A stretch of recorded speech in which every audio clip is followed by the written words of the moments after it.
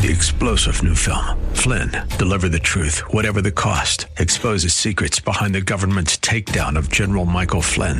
Flynn knew what the intel world had been up to. He ordered the first audit of the use of contractors. This set off alarm bells. He told the truth. He was the most dangerous person for Donald Trump to hire. They had to get rid of Flynn. Flynn, deliver the truth, whatever the cost. Available now. Watch it today. Go to salemnow.com. salemnow.com. Isn't it wonderful that even bad things happen so that something good can happen? Bad things may happen in order to bring us back to God. But it's mercy. It's God's mercy to get us back into the fold and to get us back to Him.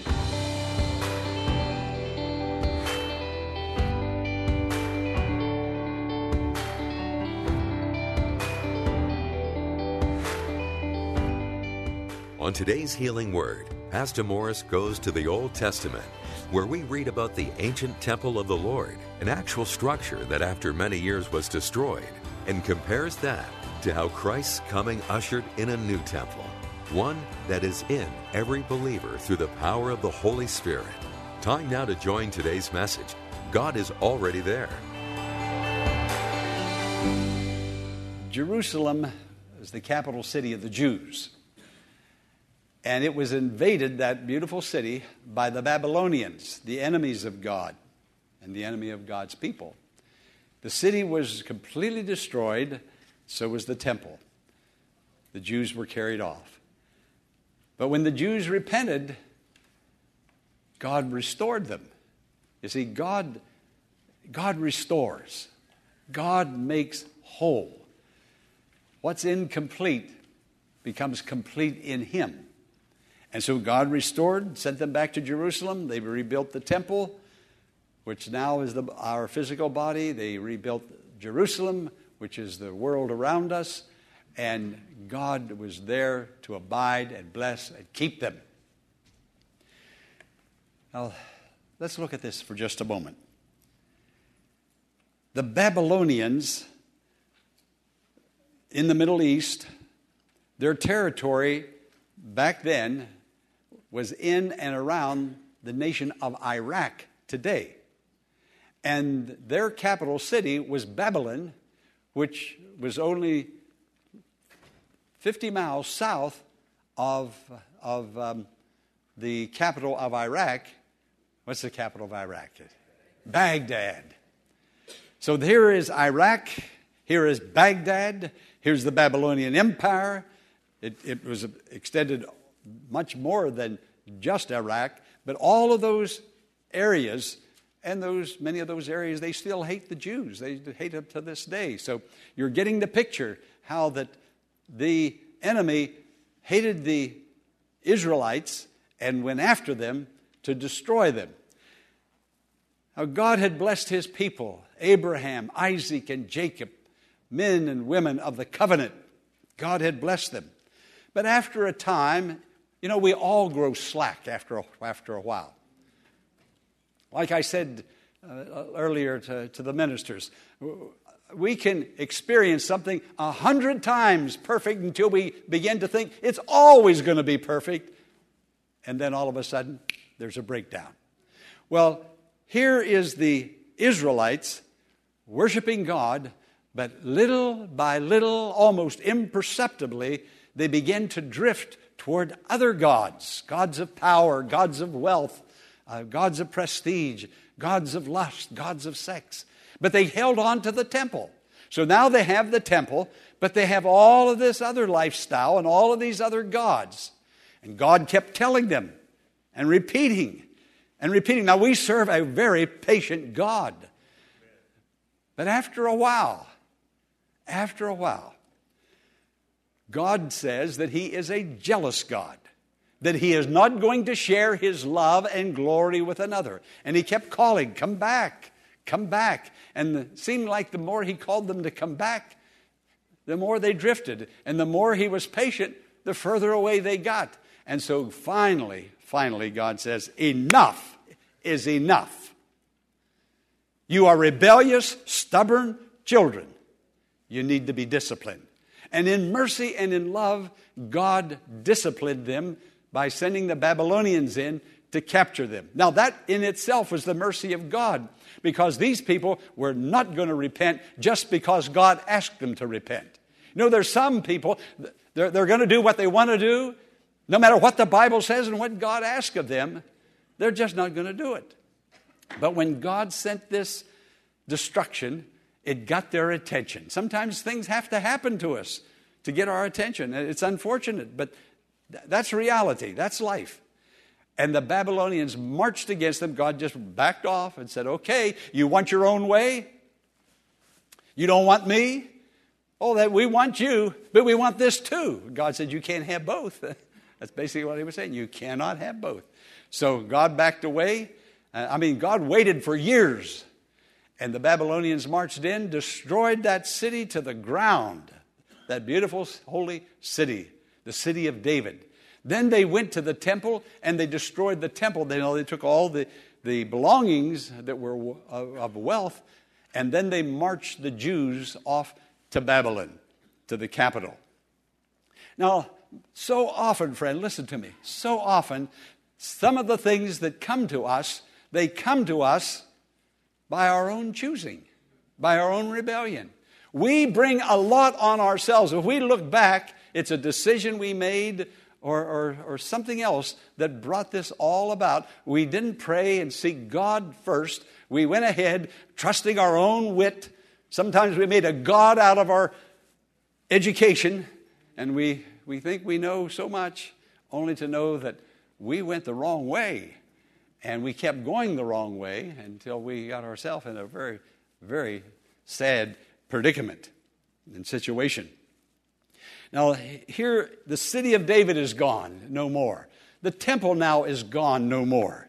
And here are these Jews off in Babylon, and now they're starting to come to their senses. They said, oh my. You know, sometimes we don't miss it until we've lost it.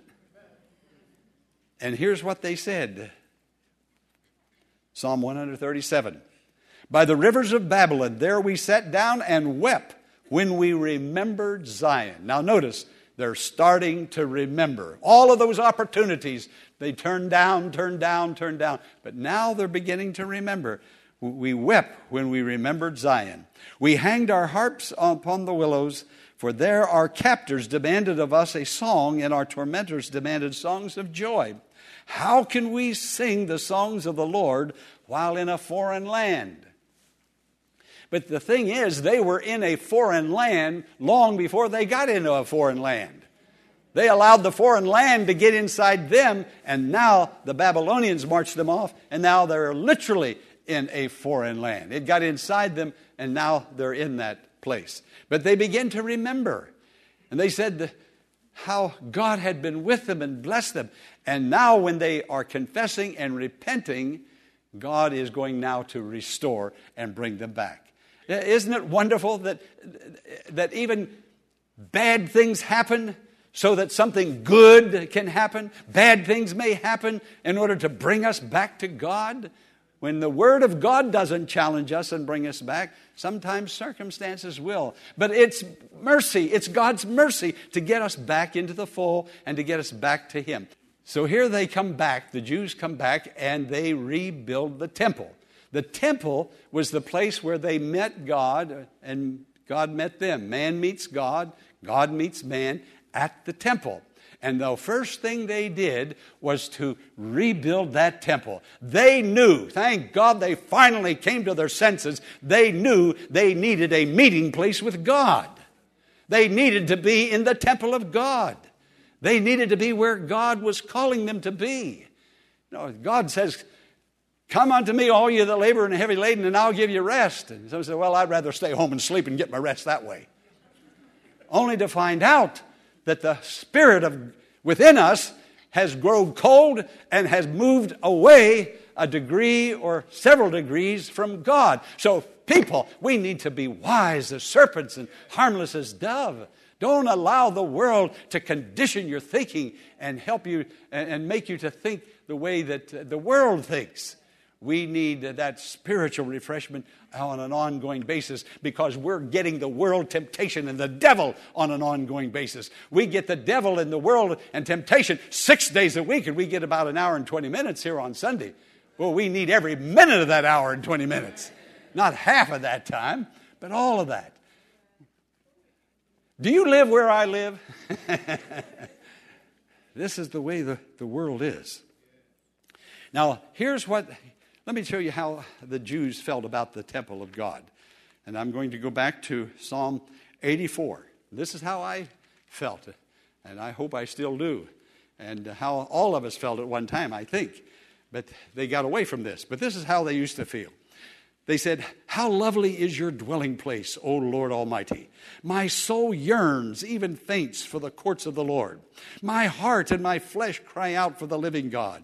Even the sparrow has found a home, and the swallow a nest for herself, where she may have her young, a place near your altar, O Lord Almighty, the King of my God." I'll tell you, the altar of God, the place of prayer, the place of hymns and worship, the place where the word is taught, that's all the altar of God. And here the Jews, they loved the altar of God. They even envied the little birds that get up in the rafters. They said, they get closer to God than I get to God. And then look at verse 10.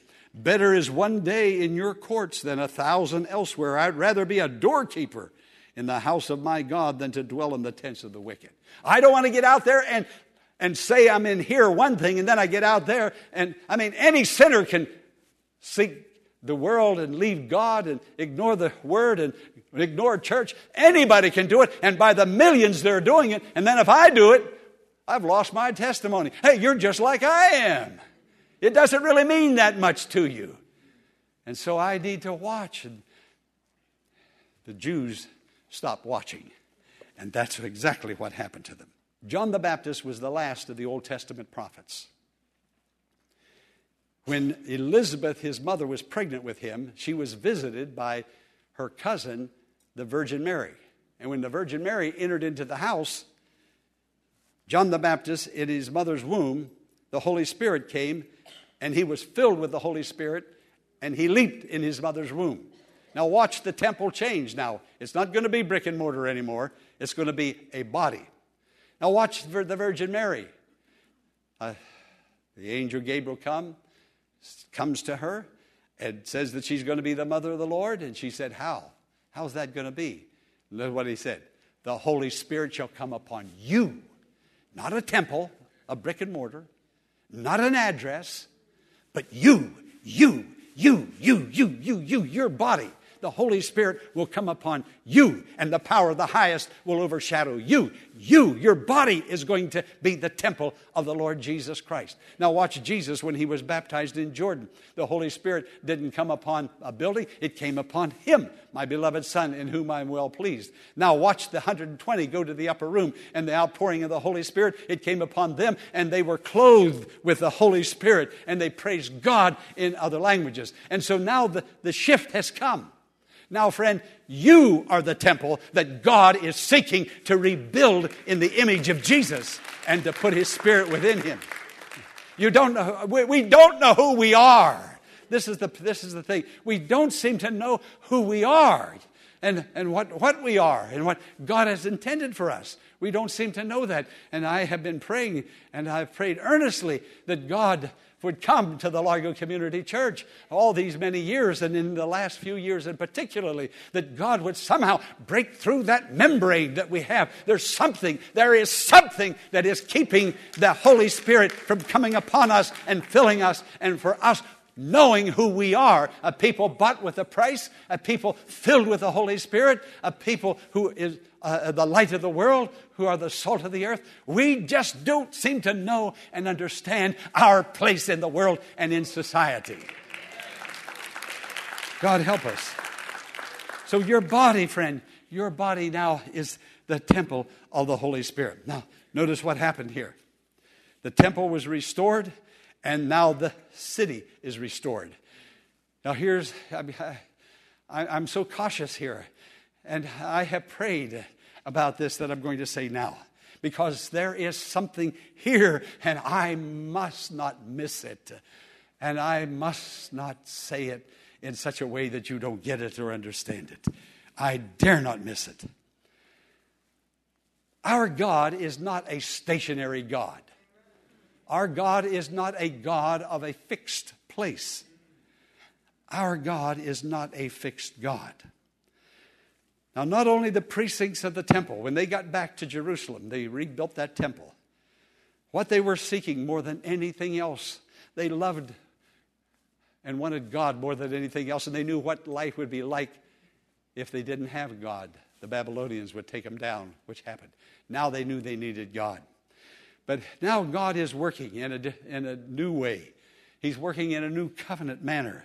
And He is now not only rebuilding not just the temple, a physical temple, but He's rebuilding lives. Now again, God loves this house, this brick and mortar place. He loves 1701 Enterprise Road. He loves Mitchellville, and He loves our zip code. But friend, it's you He died for and shed His blood for. Now, we've dedicated this building to God, and this is the house of God. We've dedicated the lands to God. This is a sacred place. But the most sacred place of all is you, your body, being the temple of the Holy Spirit who lives within you. And He has come to make Himself known to you and to be near you and to bless you. And when the temple was built and now the city is restored, God says in verse 35, my name shall be there. The Lord is there. Where? Now He's talking about the city. Notice His power, His presence is moving from places of brick and mortar. He's now moving out into the restored city, just as the temple there was brick and mortar. And now in the New Testament, it has become people, believers. Now the city is not Jerusalem, a place on the map, but the city is wherever you are, wherever you go. God is restoring, and He is doing it through the church, the light of the world, the salt of the earth. You are the light of the world and the very salt of the earth. Now, you carry God with you wherever you go. Now, think about it. When you come in here, you bring God in here. And when you leave here, God walks with you. Now, you are the city that is you are the one that's refurbishing and lighting up the city. You're the salt of the earth. You're out there, and wherever you go, God goes. You carry God with you. You carry God in you. You are a carrier. When you go into a restaurant, you carry God into that restaurant. When you think of a city, I'm almost going to get ahead of myself here. When you think of a city, what do you think of? You think of buildings and skyscrapers, and office buildings. You think of restaurants. You think of shopping stores and shopping malls. You think of metro liners. You think of a city, just a regular city. Now, when you go into that city, and many of you are going into it tomorrow, you are carrying God with you into that city. You are a carrier of God. This is what I've been praying about. God, help me to say it clearly. Help the people to hear it clearly. Help us to get this message that you have called us, sanctified us, bought us with a price, our bodies, so that our bodies would be the temple of the Holy Spirit. So when you go into a restaurant, you carry God into that restaurant. When you go to the movies, you carry God into that movie. When you go shopping into that shopping mall, you carry God into that shopping mall. Friends, you are the salt of the earth. You are the light of the world. You are filled with the Holy Spirit. At least we say we are. But do we know who we are in God? Truly in God. Friend, I want you to turn to your neighbor and say, you're a carrier. Come on. You're a carrier. You carry God. Now listen to this. We're into the New Testament. Revelation chapter 21, verse 3. Now, listen to this, not then, but now. Now the dwelling of God is with men, and He will live with them, and they will be His people, and God Himself will be with them and be their God. God is in you, and God is abiding. Now, God is with us. God will never forsake us. He is with us, and He goes before us. Wherever the journey takes us, God is there. Now, would you put on the screen, Abba Father? Put it on the screen. No, the statement. I mean, I preached myself out at 11 o'clock. Jehovah Shammah. Jehovah Shammah, the Lord is there. Now notice what it says. And the name of the city from that time will be, the Lord is there. God is doing a new thing. The Lord is there. Putting those 4 words together comes up to 2 words. Jehovah Shammah. Can you say that? Jehovah Shammah. Now, put up the course. You just had it there. I messed you up. But put that course up that you just put up. All right. Abba Father. Abba Father. That meaning Father, Father, or Father, Father. An intimate relationship with God. It's an intimate relationship deep within my soul. Now put up the next stanza. Notice, Father, Father, Jehovah Shammah, you are the one who's standing near. Now that comes from Ezekiel chapter 48, verse 35. We may have sung those words and not even know what we're saying and what we're singing. But it means you are the one who's standing by. The Lord is there. Where? Wherever you are, that's where He is. Where is Jesus? I don't know. Wherever you are, where are you? That's where Jesus is. His Holy Spirit is within you. Now, life may take you through the vale of tears. There may be sickness, cancer, divorce, widowhood, widowerhood, singleness, single parenthood, marriage. Life takes us all somewhere. And life has a way of just taking your energy, sapping you, knocking you down. But wherever life takes you, God is already there. That's the point. God is already there. Now the question, how long will this difficulty last? I think of the person on a gurney going into that hospital room for surgery. God's already in that operating room before the gurney wheels are in. God is already there. Where? Somebody said, well, Pastor, how long will this continue? I cannot say. I don't know. They'll ask me another question. Why has this happened to me? I have no answer. But I will say what I can say. There's things that I don't know. But praise be to God, I know what I know. And I know in whom I have believed. I can say this. With the Lord God Almighty on your side, trusting Him, believing Him, He's with you. He's gone before you to prepare a way. And when you get there, He'll be there. I can say that. Not I, but He already said it. And I'm only saying what He has said. God will be there. His name is Jehovah Shammah. The Lord is there to sustain you, to comfort you, to empower you, and to see you through and to watch over you until the blessing comes. Because the blessing is coming. Hallelujah. But He's there, and He's with you now, and He'll always be with you.